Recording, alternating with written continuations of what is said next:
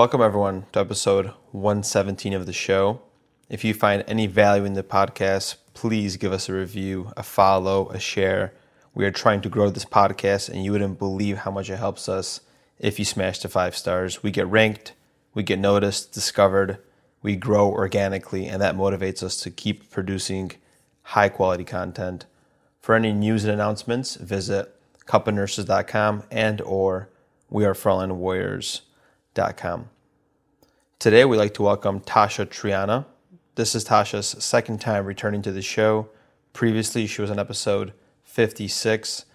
Tasha is a Southern California native, a world traveler of 25 plus countries, registered nurse of 8 plus years, certified yoga and meditation teacher, and a Reiki practitioner. Tasha founded her business, The Nurtured Nurse, to teach nurses how to prioritize their own self-care and wellness so they can show up feeling replenished and empowered to live their best lives. Let's start the show. So Tasha, you got your master's in psychology. How did you transition into that? What sparked your interest into psychology?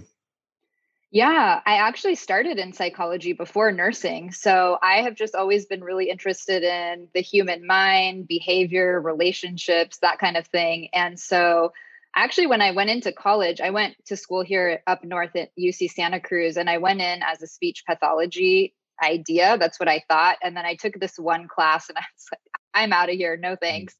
It was just really too much like mind stuff versus, relationships and that type of thing. So I went in and I really loved it. When I first took my intro to psych class, I was like, yes, this is it. And then I ended up pursuing my master's. And as I was in my master's, it was at that time that I started getting really interested in travel. I did some field study work in Costa Rica, working in like group homes, orphanages, and I saw Doctors Without Borders there. And I thought, maybe I should switch to nursing instead of like keep going with a PhD, because then I could pair mind and body. I could live anywhere in the world. I could also travel. I could do volunteer work. And so that's what shifted me from psych to nursing. It's a really good shift because it's still almost encompassing the same things you wanted to do. Is there like one major thing that you've learned from getting your degree in psychology that you transfer into nursing?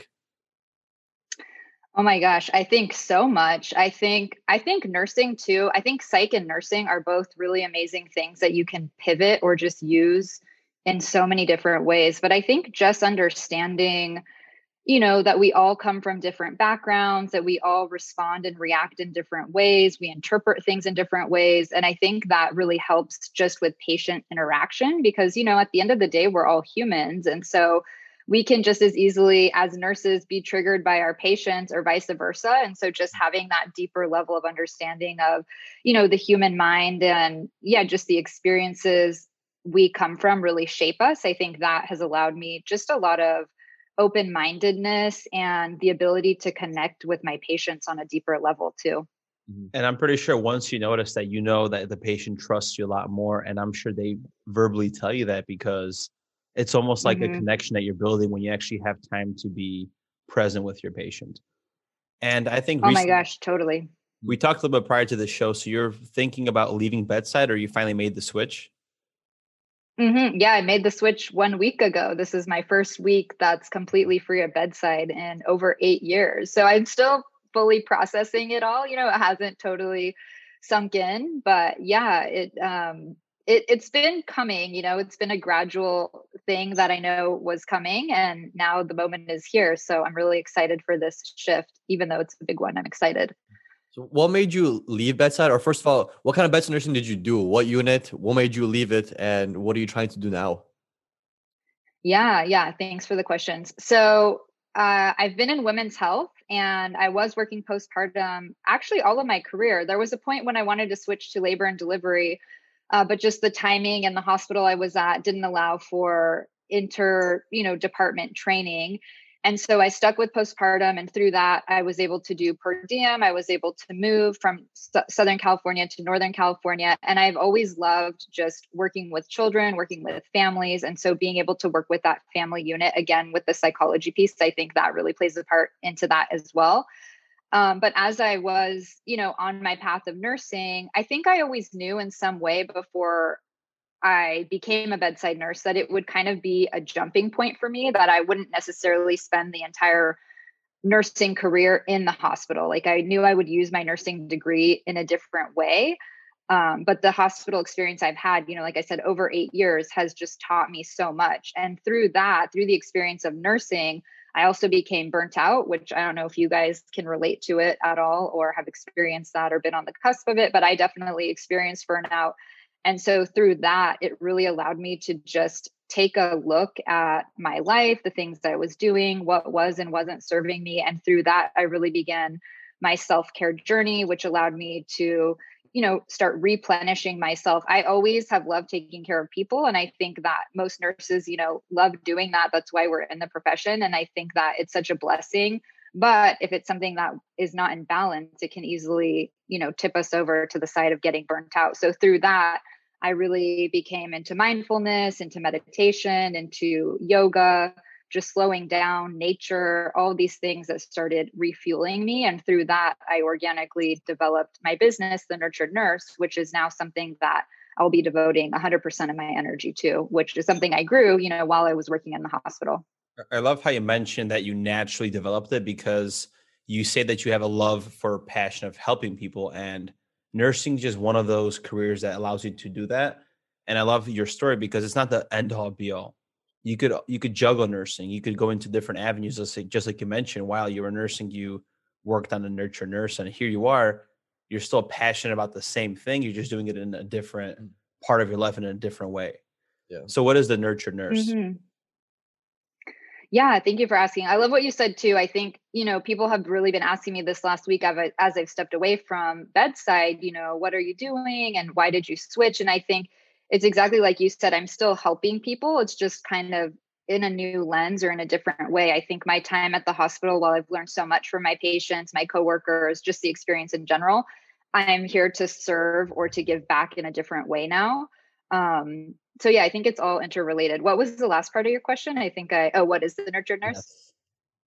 Yeah, the Nurtured Nurse basically is my way of, well, how would I say it? I teach classes, I do private coaching one-on-one. I think that's my favorite piece, is the one-on-one coaching. So I really help nurses learn how to prioritize themselves, how to make time for themselves so that they can create their own self-care routines and practices that really replenish them, that nourish them, and that allow them to show up, as their best selves, whatever that is for them, because we each have our own definition or what our best self looks like for us.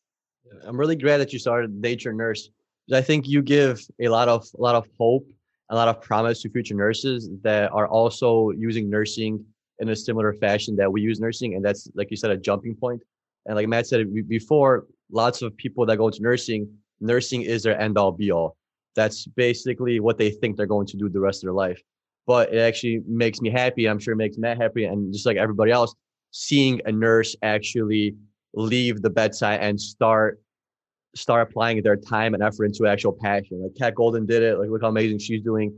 You're doing it. So it's because you become a nurse and you enjoy helping people, it doesn't mean you have to stay in there forever. You don't have to love medicine, but you love helping people. Exactly. So we all have that same thing in common, where we all enjoy helping people. And just because you want to leave bedside, it doesn't mean that you're taking a loss and you're not helping people. You can help people in numerous amount of ways. And like you said, nursing can just be a jumping block or a starting point for you to do that. So with the Nurture Nurse, you do a lot of wellness, holistic care, a lot of meditation. So how has over the years, or even how have you gotten into meditation, and how has meditation changed your life, and how do you practice meditation? Yeah, thanks for this question. I feel like it's a deep one, a big one. And I love what you said too, just reiterating on the jumping point. And I think that, like you guys both said, there's still the common piece of helping people, and nurses can help in different ways. And I think what's the most powerful is when we can align like our true passion and purpose with that core value. So it seems like nurses, we all love helping people. That's really a core value for us, maybe helping, service, giving back. However, you guys are also helping, of course, inside the hospital, but also your podcast by expanding people's minds, by letting them hear other people's experiences, to know that, there is other options out there besides bedside nursing. Not that there's anything wrong with people who want to stay at the bedside, their whole lives. I think we're all different. And that's what's the amazing piece, is just exploring what really lights our own inner fire. And that spark is what allows us to be passionate and give back in a more powerful way. But in terms of meditation, yeah, I really became interested in meditation. Gosh, it's been quite a while. I've had a couple of friends who have really been on the mindfulness path for quite some time. And I'd always been kind of curious. And I think really it just started coming out again naturally. At that time, I was feeling really burnt out. I, in the morning, would just start noticing, hey, I think I need to spend a little extra time in the morning before going to work or before starting my day, because I felt I would just hit the ground running and everything was just kind of in go mode and more of like that reaction mode of, okay, I need to message this person, I need to do this, just kind of putting out my energy in those ways. And I used to be the person that would wake up, my alarm would go off, I would check my email, the weather, the news, like every single thing I could check on my phone. And I realized, I don't think this is really serving me. So it started very simply, literally just waking up 5 minutes earlier and just lying in my bed kind of in silence and just kind of reflecting. And then eventually I started, reading about meditation. I started practicing. I started doing guided meditations and things like that. And that actually was part of me moving to San Francisco a little over 3 years ago, was because I knew the Bay Area had so much to offer in terms of wellness, meditation, yoga. And that's when I was really becoming interested in it. So I moved here. I switched hospitals that I was working for. I was working for Kaiser. So I was able to pivot and move up to the Bay, which was really nice. And a huge benefit to nursing is that you can live anywhere and move, which I'm so grateful for. So then I started coming to a meditation studio here in San Francisco and attending group classes and just meeting other like-minded people, which was really nice as well, because they all had different experiences and I could learn from them and I could talk to the teachers in person. And then the studio offered a training. So I took that, and then a class space opened up and the owner of the studio asked me if I'd like to teach. And at first I was like, oh, okay, I think I should do this. I'm kind of scared. It's a new area for me, even though I'm super interested in it. And I was like, the best way to do it is you just got to go. And so I did it. And now I've been teaching for about, I guess, like 2.5 years, or a little over 2 years. And yeah, I love it. So now I have my own practice that I do every morning, sometimes in the evening or afternoon as well. But every morning it's part of my morning self-care. And I teach a couple times a week as well. So it's a big part of my life. So meditation is something you begin early in your day, correct? Within the first 5 minutes, you're saying? Yep. Okay, One of the first things I do. And I noticed that how it affects your life when you don't do it. Because, for example, sometimes you wake up and if you have a lot to do that day, sometimes your body gets anxious. It's very weird. You almost feel short of breath in your own overwhelmed. bed. You feel overwhelmed and this flood of emotion is coming. And on my ceiling, there's like this quote in this house that we're living in. It says, "What are the 5 things you're grateful for?" And I love that because I always like kind of like go like third person in my body. I'm just like, okay, hey, let me just ground myself. So what do you think is the purpose of meditation? Because there's a lot of different viewpoints. Some people think it's literally like emptying the mind. What is, in your definition, the purpose of it? Yeah, good question. And I think for me, it's like that time of reflection. I think meditation can look many different ways. For me, I used to be a runner. I used to run so much marathons. And for me, that was a meditation too, because it allowed me to just drop into my body. I could get really good ideas. I wasn't really thinking, with all of these millions of thoughts coming through. But now for me, it's really taking the time to just be still.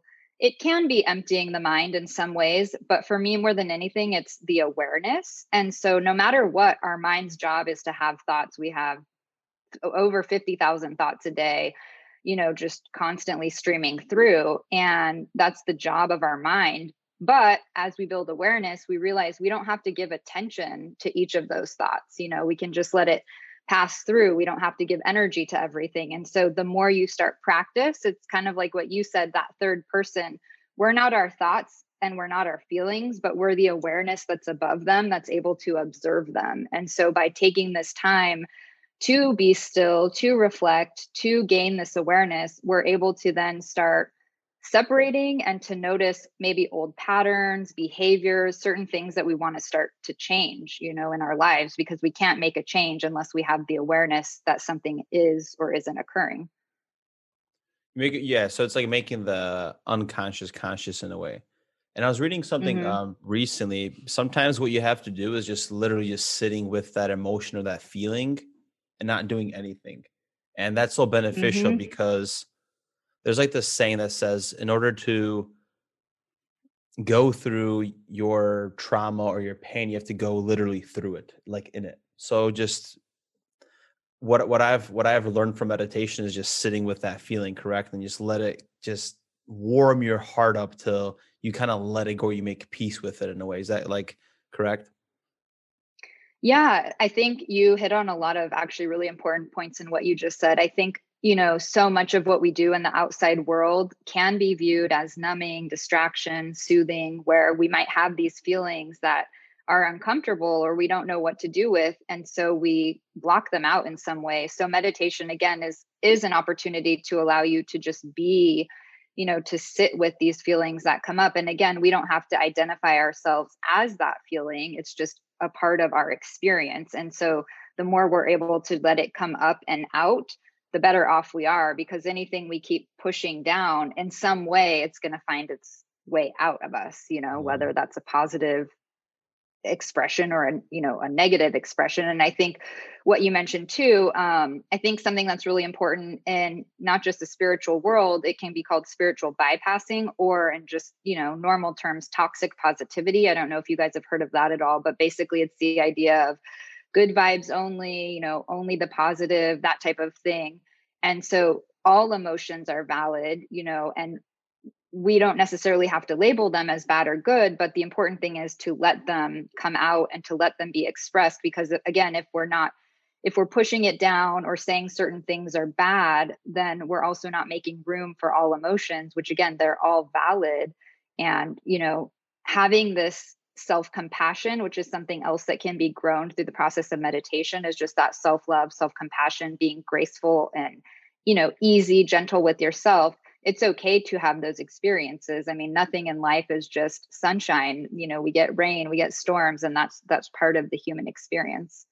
Yeah, and last powerful thing with meditation is once you start realizing these thoughts and you become so self-aware, you've realized how much of a movie you've been creating yourself. The thoughts that you kind of implement. Maybe you're at the gym and you create little narrations for people or wherever you're walking. Like I read this book and there's something called the roommate in a way. And that's almost like the Hmm. ego in a way. And you always have these chatter thoughts going in your mind and it's just silencing them and the conversations, the melodrama that's happening in your mind. And that's like the goal of meditation is rising above that, where you rise above ego and ambition, become selfless in a way. And then you can tap into that form of enlightenment is what they say. Yeah, exactly. That's exactly it. And I like that separation too, of saying like the roommate, because then again, it separates us from that ego voice. And it's really interesting. There's a type of meditation called Vipassana, and there are retreats that are 10 days long and you're completely silent. I still would like to do one of these. I haven't done it yet. So 10 days, complete silence, and you're with a roommate, you don't talk at all, like the entire 10 days. And so I've had a lot of friends do these retreats, and it's really interesting. Again, like you said, these stories or narratives that the mind is just creating. I had a good friend go on one, and he said him and his roommate, they couldn't talk. And at the end, the last day, finally they're able to talk to each other. And they were both laughing because they had made up these stories that each roommate was like, oh, he probably hates me, and the other was like, he probably hates me, but it wasn't based on anything. It was just their minds creating these stories, and like, we've never even met. So it's just interesting Yeah. to see where the mind can go. Yeah. And you mentioned Vipassana meditation. Is there like different kinds of meditations for different things? Like, let's say you're trying to, calm the chatter in your mind. Should you meditate one way? Or if you're trying to be more productive, should you meditate another way? Is there different kinds of types of meditation? Yeah, there are different types. And I would say that, the best type is the one you do. So doing something is better than nothing, right? So I think even just taking a couple minutes a day to do slow, deep breaths. And again, we've kind of talked about like the mental piece of meditation, but as nurses, there's also this huge physical component. So taking time to do slow, deep breathing or to just have that time for reflection, for stillness, it helps move your body out of fight or flight, out of stress response. It can, decrease our cortisol, decrease blood pressure, decrease our heart rate, can help us sleep better. I've done in the hospital too, just slow, deep breaths with my patient, and that helps their pain score go down too. So it has, physical, emotional, spiritual, psychological benefits, all of it in meditation. Yeah, for people that don't believe in the effects of meditation, there's just like one simple thing you could do, especially people that don't believe in like the power of the breath, is next time you're in like a stressful situation or your heart rate's up or you're nervous, just take like 3 minutes aside, 3 or 5 minutes or even less, and just do a few deep breaths and your heart rate naturally goes down.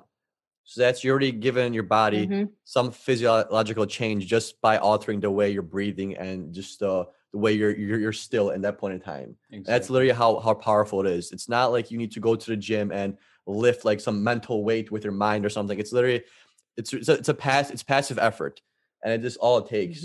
Our bodies have they have our autonomous nervous system. There's two variations of our nervous system, and in simple terms, one's our passive system and one's our active. Right, our fire flight. One's passive, one's active, and that's just how simple it becomes. And people like to complicate things, but all you really need to do is just calm your breath, and it naturally calms your whole body down. Yeah. How do you incorporate yoga into your mindfulness practice?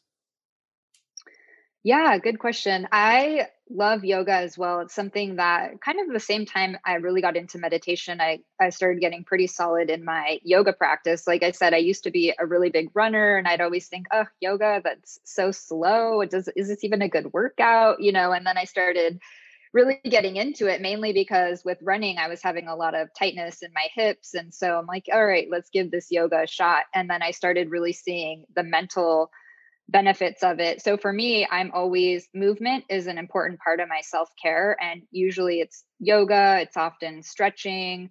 But again, it incorporates the mind, the body, and the spiritual aspect. So I think it's something so powerful that can incorporate everything. And, like Peter said about the breath, just getting you out of your head and into your body as well. It's so helpful because a lot of times when we're stuck in certain thought patterns, we need like a pattern interrupt, which is sometimes by taking the breaths, by moving the body, just getting out of our head and changing, our posture. Simple things too, even just like standing up in like a power pose, with the arms out like this. Already your chest is open, your arms are up. And so that makes you breathe in a different way too. It also lets you lead with your heart instead of kind of close off. So you already feel more confident. So just certain little postural things in yoga can help shift a lot. Yeah, I got into yoga for a similar reason. Like my hips were tight and my back was tight from lifting weights, and I was kind of hesitant to try yoga because I'm a guy and you don't really have too much guys doing yoga. So it's like a social thing, right? Yeah, it's that social thing. Like, oh, like what are you doing yoga for? Like that's one thing, but also men, we like to work out because that's like a big aggression factor for us, and why men are hesitant to do yoga is because there's no aggression in it. Like when you're lifting heavy weights, you gotta be aggressive. You gotta be a little bit angry. Even a sport or combat sport. Exactly. Yeah. Even fighting, like those kind of more physical sports, is because we as men tend to lean towards more physical, active things. And yoga is super active, super physical. It's just missing that aggressive component that a lot of men like. That's why they take pre-workout. Like imagine taking pre-workout before a yoga session, you'd be going crazy. You wouldn't be able to sit still or do those kind of poses. Yeah. But yoga it allows us to have a different form of athleticism. It's like I said in the beginning, where it's like the aggression and like the passive stuff. Yoga is like your passive working out, which is still very athletic. It still takes a lot because I'm not very flexible. But when I do yoga for 2 weeks straight, 3 weeks straight, my flexibility changes and my mindset changes completely without that aggressional component of it. And that's why females are more leading towards yoga, things like that, compared to men, where it's almost stimulating the same thing. You go to the gym not only for the physical aspects of it, but also for the mental build it gives you. Because a lot of people go to the gym not only for physical features, but also to strengthen their mind mentally, surpass barriers, break down barriers. Because if you could lift a weight that you thought you couldn't weight, or if you lift a weight that you thought you couldn't lift, that breaks down so much mental barriers. And that's same thing with yoga, but in a different sense. and a lot of people view it that way. Is that, do you use yoga in that kind of a way as well? Like in the aspect In of, like a more like bettering your mental health and overcoming barriers, like you said in the beginning, like ideas.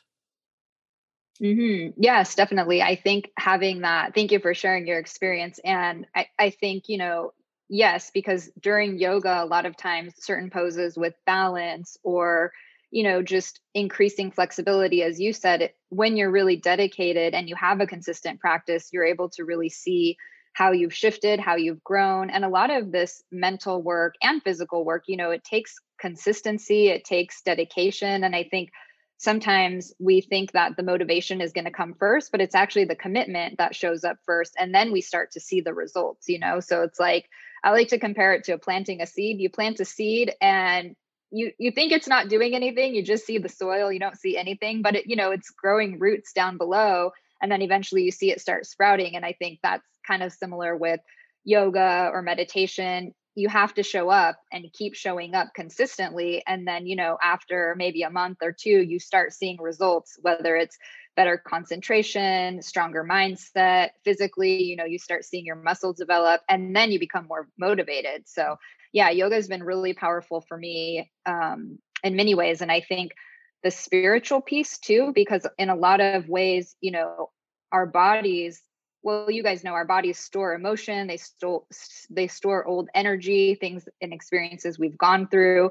So humans don't necessarily have certain ways to automatically release this stuff from our body. Like if you look at animals in nature, say an animal is being chased, say a gazelle is being chased by a cheetah and it gets away. When it goes back to its pack, it goes back and they actually do these rituals, or they shake, they move their body where they physically remove that experience that was traumatic, that fight or flight experience from their body, and then they move on. But humans don't really have that type of response, so a lot of stuff gets stuck. So that's why yoga, moving in certain movements, we store a lot in our hips, a lot in our jaw. And so being able to do certain poses, it allows that to have an emotional release as well.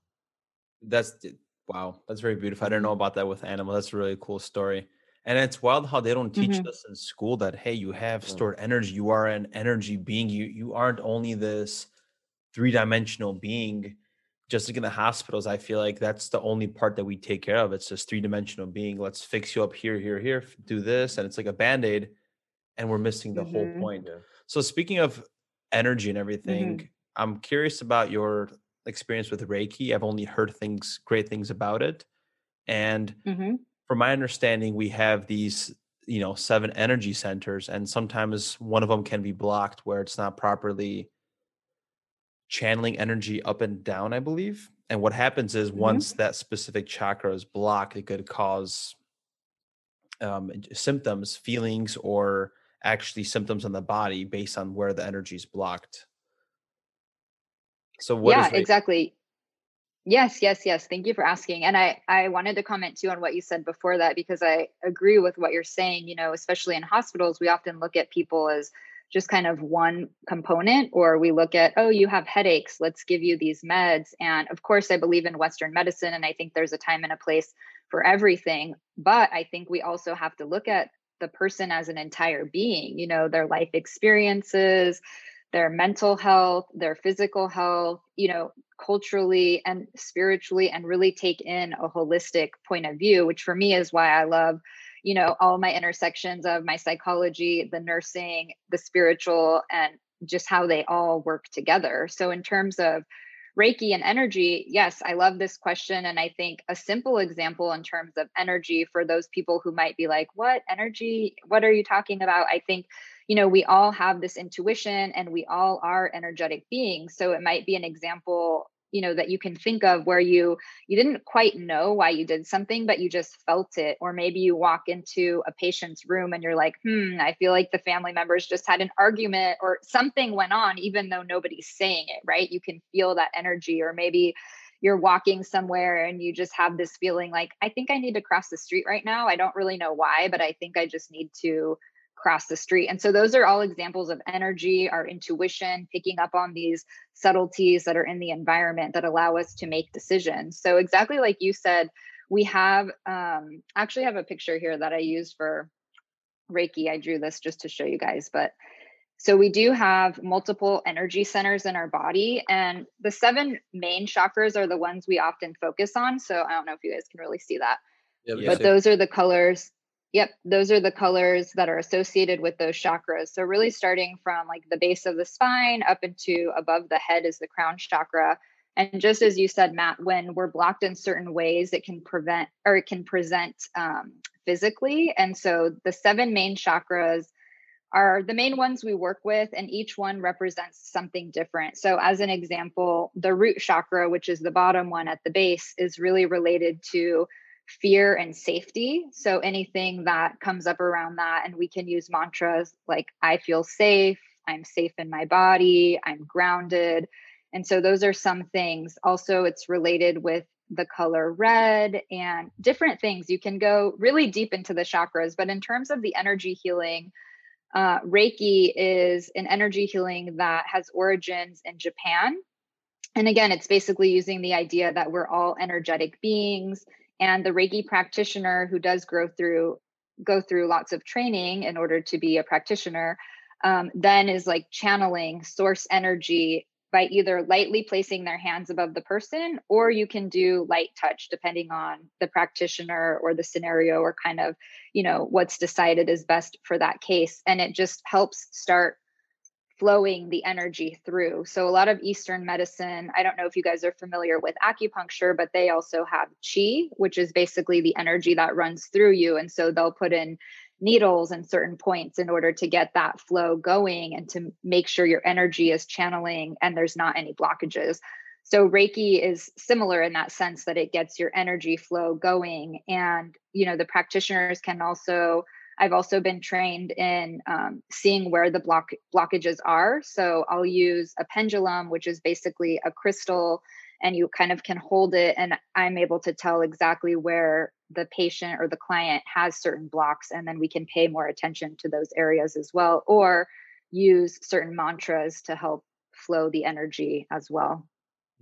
That's so cool. Yeah, it's really interesting. How do people say that they feel during this, like during a session? Yeah, that's a really good question. It's really different per person.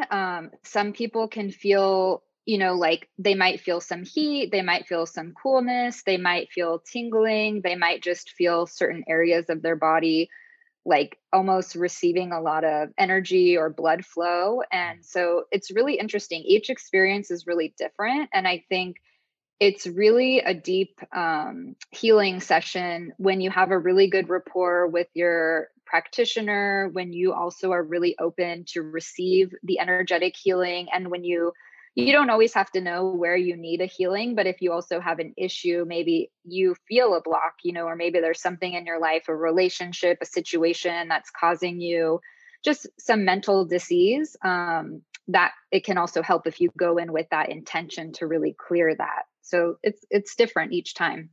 Yeah. So do you, when somebody comes in, like a client or a patient, do you ask them like a series of questions, try to figure out what's going in their life, or where is the unbalance happening? Yeah, I usually like to, when I do one-on-one sessions with clients or group sessions, I usually like to touch base with each person or the client and just kind of get a feel for where they're at, what's going on in their life, a little bit more, holistically as well, just mentally, spiritually, physically, what they're experiencing, and then see if they have any intentions for themselves. And then we kind of go from that and make a customized session for them. That is really cool. I'm actually excited to even get one or look into one. And it's funny because my grandma is a masseuse, and even though she's so Roman Catholic, she actually has a pendulum herself that she does different little rituals on. For example, I always share this story, but it's like my grandpa had a headache and we didn't know which prescription pill was causing the headache. So she took the pendulum, and that specific method that was causing that disrupt, it was spinning a different way or in a straight line. Yes, that's amazing. I love that she did that. And it's funny because she's so like religious, where you technically aren't supposed to do those things, but for her it's the excuse, like, oh, I could do that. That's why I got so much into these things and energy, because I've always been taught at an early age that these things do exist. Yeah, it's cool because you've been raised predominantly Roman Catholic, and you also got that aspect of that kind of a realm at an early age. Right. So it already opened up like your mind and your consciousness to things existing like that. And having an open mind about it. Exactly, because especially for us Polish people, is we're raised predominantly Catholic, and Catholicism is the one religion, and that's all you teach. They teach it in school, and it's everything. Life is based on religion, and it's cool that your grandma did that because that made you open-minded as a younger kid. Yeah. Because it showed, hey, my grandma does Catholicism, but then she also does this energy stuff that I'm not really familiar with. Nobody really talks about it too much, and she does it, and it works. Yeah. That's why there has to be another aspect of life, because a lot of people say that these Eastern medicines or these alternate therapies don't work, but yet there's so much undiscovered space like in our mind and in this world. The idea of energy is really hard to grasp, but we know that something exists, right? It's possible. Like even look at electricity or Wi-Fi. It's invisible, right? But it exists. Yeah. Same with energy. It's invisible, but it exists. It exists in a different form that we're not able to fully view and comprehend, but it's there. Yeah. It's there for people that want to use it. And there's not really like a negative or you could say a specific positive for it, but it's just there at your disposal. And whoever wants to harness it, they can. Yeah, I think the author of Harry Potter, J.K. Rowling, had a quote that like energy is not good or bad. It's just who seeks power and who sees it, and other people just don't. Like fire, for example, it could burn your house down, but without fire, you can't warm your house either. Yeah. So that's a duality of things. I love what you said, Matt, about your grandma and how, you grew up with a really religious background, yet at the same time, this was open. And I actually have a similar story. I grew up also Catholic. I went to Catholic high school, and on my mom's side of the family, we're Guatemalan. And so, a lot of Latin cultures are very, very Catholic. And my grandma on that side, she introduced me to acupuncture when I think I first went when I was 13, and she loved going to acupuncture. She was always trying different kinds of diets. And I remember going to her house when I was a kid, and I was like, what are you doing? You're juicing, and, just learning all these different things. And one day I had a cold, and she's like, oh, I think we should go to acupuncture. And I was like, okay, as long as they don't put needles in my face, I'll try it. And first thing they're like, right. And I'm like, So I think, having that exposure, even though maybe at the time I wasn't quite ready to understand it, or just being exposed to those different things, like you said, Peter, like having it in my aura, in my energy field, and knowing about it allowed me to be more curious about it later. And actually now my younger sister's an acupuncturist. So it's cool how it all kind of went full circle. Yeah. There's one famous person that said ignorance is a bliss. Yeah. And I feel like that can be attributed to almost everything in the world, right? If you critique something and never really try it, and you're ignorant of it, you're never really going to see the benefit of it, or what it actually it's for, or what it causes, or what it stems from. And a lot of people have this mindset where modern medicine, it's the future, it's the best, this is what we need because we progress with it as a society. But that's just being ignorant to all the other things and all the other ways that people have gotten better over time without technology, without modern medicine, right? Because people were not just dying, dropping left and right, and not being treated for their illnesses or for their diseases, 100 years ago, 50 years ago, 1,000 years ago. They had their own medicines and their own technologies, and their technologies were futuristic for their point in time, but not necessarily for us. But doesn't mean it's not as effective. Yeah, and you make a very good point, because we talked about this before. So there's an assumption that everything in the universe is measurable, therefore everything is knowable and controllable in science. But what if we can't control everything in the universe? What if we can't figure that? What if we can't really map out consciousness if we really think it exists? What if it's past the realm that is measurement? Yeah. What if we can? What if we can? There's just not enough heads trying to think of ideas on how to create it. What if we're looking in like the wrong places? What if all this vision, this search for space, for technology, for the best weapons, the best defense programs, the best cell phones, the best electronics, the best cybersecurity, maybe that's going too far away from the source, and we're actually not harnessing the actual natural energy that there is around us. Yeah. That makes sense. Yeah. You make a very good point, because when we're born into this world and we're given the name, the religion in a way, and everything's already given to us. And what if there's more to it? What if, like, for example, the whole duality of good versus evil, right? What if that's just a duality that was socially conditioned to us? And really, just like you mentioned, Tasha, there isn't that good or bad energy. There's just that energy, and you use it however you want to because you have the free will. Yeah. And over time, I could see, not to go on a rant here about dualism and stuff, but like, Yeah, if you it's good. think about it, the concept of dualism is a lot easier to grasp and to imagine than the concept of just being, of just is. It's a lot harder to grasp than having something attributed to being good or evil, right? Because if you attribute everything that had to dualism, that's good or evil, you have some kind of outcome. There's always some kind of outcome. If the bad thing is winning, it's going to be a bad outcome. It's going to negatively impact you. If the good thing is winning, it's going to be a positive impact. It's going to affect you positively. But if it's just there, it's still the unknown. And we fear the unknown. It's uncomfortable. Because if there's no good, there's no bad, there just is, then you don't, there's no foreshadowing of what it might turn into. And that's that fear that we're always chasing. We used to chase lions, run away from saber-toothed tigers. They used to chase us. Animals used to chase us. And now it's like, that's all gone. So what else is chasing us? Is time and our mind. Now we're trying to solve the problems that are in our mind and in time and in space. That's kind of where society is pushing towards, because we don't have that fear of getting attacked, right? So that's why we like that dualism theory, is because we like to have an outcome and a predictable outcome that we could for sure say. Doesn't really stem too much into meditation yoga, but still, no, it does. I think it's all related, and I think a lot of it too is about perception, because I think I could tell the same story to an audience of 10 people, and each person would react in a different way based on, kind of, as Matt said, you're given your background. We're born in this world. I grew up in Southern California. I came from, mixed, like, Latino on one side, Irish on the other side, very different cultures. And so it's like, I'm going to have my own perception with those things, with being a woman, with growing up in California. And so depending on who your audience is, they're all going to interpret that same story in a different way. You might think it's bad. He might think it's good. She might think it's horrible, and so it's interesting just to see how all of those things do shape our perception as well. I know we talked about travel a little bit, and for me, that's something that I really love, because it allows me to see that there are other ways of living. There are other ways of doing things. And sometimes when you get into this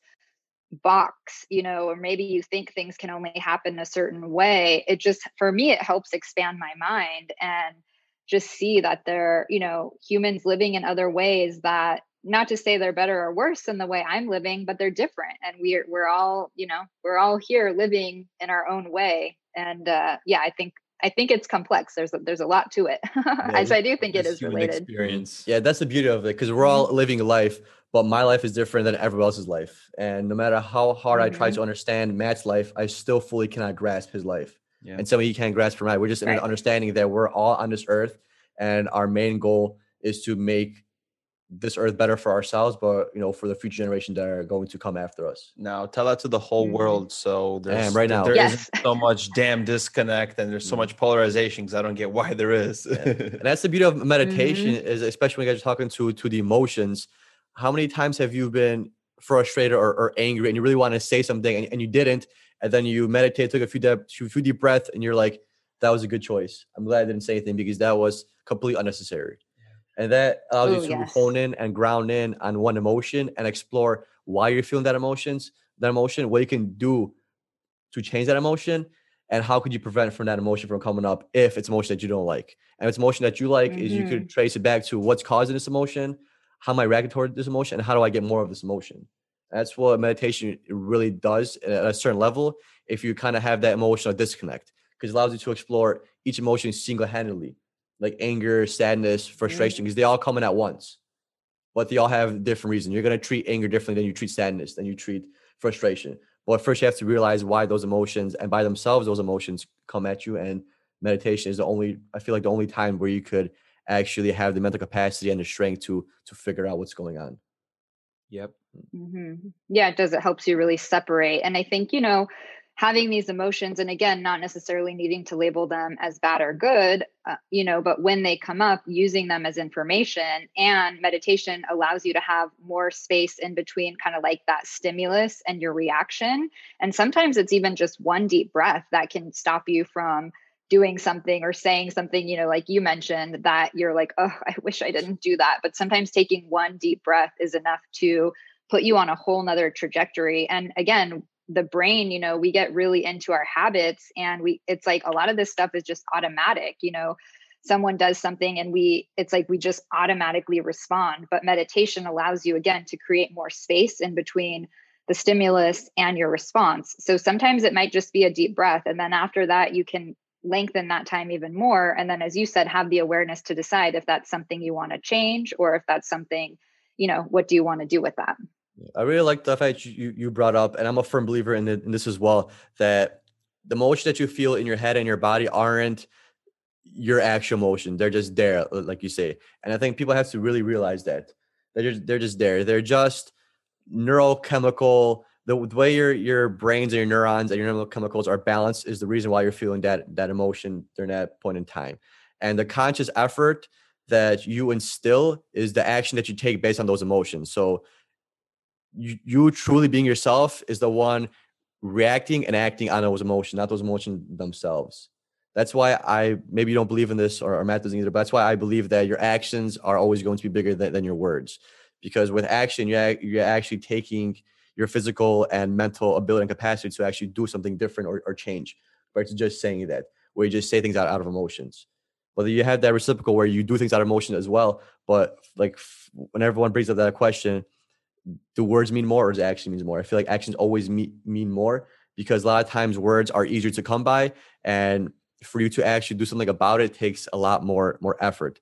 And also, like we said multiple times before, is you aren't your emotions. You aren't every voice in your head. You're just the voice that you act on. Yeah, and it's also because your heart, you could let me know if this is the right idea here. So your heart is almost like a giant energy center, correct? And let's just say you have that thought, correct? You said that it's not your thought.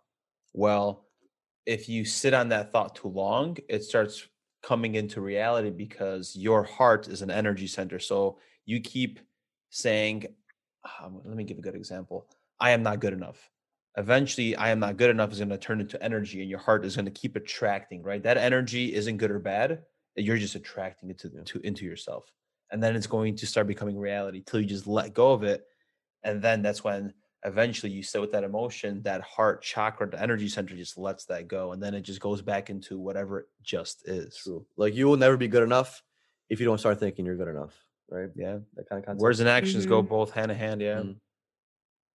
Yeah, I agree. And I think a lot of it too, that's important, like another component, because everything is so interrelated, is really then taking in like the subconscious mind, because sometimes, even though, our actions aren't us and we can be separate from those, we do have to look at why are we getting triggered and what's like the deeper layer behind it. So I think that's also why the meditation piece, or the reflection, the stillness piece, is important, because if we're reacting the same way, say for me, I used to get triggered a lot when, my friends were late or my family members were late. It depended. It was mainly people who I was really close with, like my sister, my parents, my partner. And then I had to say like, okay, why is this triggering me? And then I would really like pick it apart, and I'm like, oh, it's showing that they don't respect me. And then I had to really, question that too. Is that really true that they don't respect me? And I'd say, no, they're just late, and so maybe someone else wouldn't get triggered by that. And, really taking it back even further and further, was there a time, someone was late and it was really traumatic to me, or, just really picking it back even more to see where it's coming from. And then from that point, deciding to start reshaping my thoughts around that, like, oh, okay, in this time I can, of course you can have boundaries too, but, maybe reframing what that means. I'm glad they're safe. They're going to make it when they make it. I have 10 minutes extra to get a coffee and wait for them, reframing that trigger into something different. Yeah. I like that you brought up that where when you explore yourself, you peel back these certain thoughts and emotions, and you try to get to the root cause of why something makes you feel a certain way. And then you come to the realization that hey, this is not at all what I thought it was about. Like you said, like your friends showing you disrespect and not being respectful by showing up late. It's not that they're doing it. They're just late. But it says that story that you told yourself on why they're late. and that's the way it made you Exactly. feel. Yeah, it's crazy how you like self-discover yourself in that way, in that sense, where it's just you're making stuff up and it's changing the way you feel. And it has like no logic and there's no root for it. It's just like your thoughts and your idea of what you think is happening, but it's actually not happening at all. It's like that little earth that you have in your head of creativity. Yeah. Right. And like the example that Matt used of, someone who says they're not good enough. It's like, imagine wearing glasses, that's your lens. Okay, I'm not good enough. That's all I'm going to see. So at the same time, you're also looking for those things to confirm, because the brain is also trying to give you, oh, here's an example of you're not good enough. Here's not example of you're not good enough. But as you start to change your own stories or limiting beliefs, as you become aware of them, while in the beginning, you might not believe it or feel like you believe it, you just keep practicing the new, I am good enough, I do deserve, blah, blah, blah, whatever it is you're reprogramming. And our brains are neuroplastic. So with time, they start creating that new groove, that new neural pathway to the new change that you're trying to make for yourself. Yeah, you're really hitting a lot of good points, and making this very easy to listen and understand. Yeah. And then also, like, while that's happening, while you're able to change that, you also have to be always conscious at that moment, because before you know it, you're sucked back into that melodrama, back into that same movie you keep narrating. And then it's like you snap out of it, like, oh, damn, I was unconscious for 10 minutes. Where am I back into the movie? It's such a trip once you start becoming so aware and just seeing where your mind takes you. And it's not an overnight thing, right? It's not overnight. It takes weeks, months, years. Like, people understand it. People have to understand that this consistency to do this, you're trying to change your mind for the rest of your life. Yeah. So imagine how long that should take you. It's not going to take 1 week session. It's not going to take a month. It's going to take months and years of consistency and constant action, because you're trying to change your whole life. It's not like where you're trying to get bigger calves at the gym, or, if you really hold it on your calves for 3 months, they're going to be juicy. It's not how it works. You're trying to change your mind and your brain like a muscle, but for forever, for longevity. You said our brains are very neuroplastic. That's basically neuroplasticity is the ability of your brain to change its chemical reactions and your chemical connections based on their axons and dendrites and all that neurological jargon. But you're doing this for the rest of your life. You want to have this change for the rest of your life. It's going to take consistency almost every day. I'm not sure how often you meditate. I'm pretty sure you said it every day, but there's a point in my life where I used to meditate literally every day. And now I could get away with probably like 2 or 3 times a week. And that's all I really need. And that's, I feel like, how most people take it in over time. It's almost like working out, where once you get the physique, all you need to do is maintain. And it's very similar with meditation. Once you hone in on those skills and you're able to change majority of the things you want to change, rest of you're kind of coasting with meditation. And then maybe 1 week you're super upset, where you're going to have to meditate maybe twice as much or 3 times as much as you would do by standard. Is that kind of how it works for you? Or is that kind of an idea that's being tackled? Yeah. I like what you said about, like, say, working out your calves or whatever. And that's like a physical thing that you can see. You're like, yes, they're getting bigger. I'm stronger physically. I see my muscle. And that's kind of how meditation is. It's like the mental workout, right? And I mean, just like you see it in Olympic athlete, maybe in their prime physical shape, if they stop, their muscle is going to go away, right? And it can go all the way away. So I think it is that maintenance piece. But for me, I meditate every day, and maybe I don't do it as long. I don't necessarily need to do 1 hour every day, but I do a minimum of 5, like if it's the most minimum, 5 minutes a day every day. Because for me, I believe that it is in that consistency. For me, the 5 minutes is better than no minutes versus, doing 3 long ones in a week period. So for me, it's more about the short consistencies, because it's the day to day rather than a couple times a week where you're maybe doing long ones, or it's kind of a combination, and then there might be times where I'm doing 3 meditations a day, or maybe 1 long one, just kind of depending on what's going on in my life. The beauty of it is meditation. You could do it whenever, wherever. You could gear it towards you. It's like Play-Doh. You could build it to whatever you want it to be.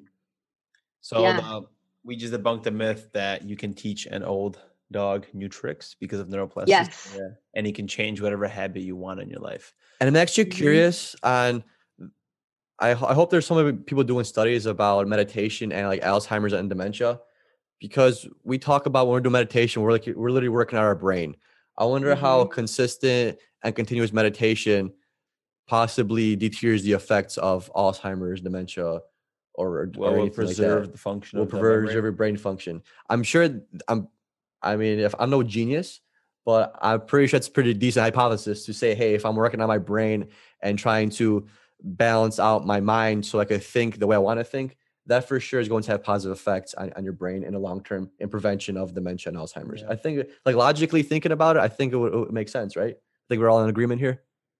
Yeah, I agree, because also, again, you're also going deeper into your spiritual self, your emotional self. And I think, like everything else, the mind and body are a loop in constant feedback. So one is always influencing the other. And so I think the more we're able to show up in that way, of doing the mental workout, the physical workout, and also taking in that emotional piece, because we all in some way have experienced trauma throughout our life. It doesn't necessarily have to be this huge catastrophic thing, but even, I wouldn't even say this is a smaller thing, but maybe if you got made fun of in school, versus having a parent who passed away when you were young, like all of these things are traumas and they're all stored within us. So as we process that as well during meditation, the stuff that comes up, it allows us to just be free of things that might be building up inside of us. So I think, yes, everything is related, and being able to preserve that brain, in the best way we can, and knowing that it's neuroplastic. I think it's also really nice to show how resilient humans are. No matter what traumas we go through,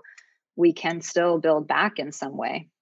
Yeah. And speaking of Alzheimer's, dementia, I know I looked at some research back in the day. It said that travel actually decreases your chances of dementia and Alzheimer's. But that's very, very subjective. And I know you did a lot of traveling. So what are some things that you've learned from all the countries that you traveled with? Did you travel for the sake of meditation or for pleasure? What was your goal with traveling, and what did you take away from it?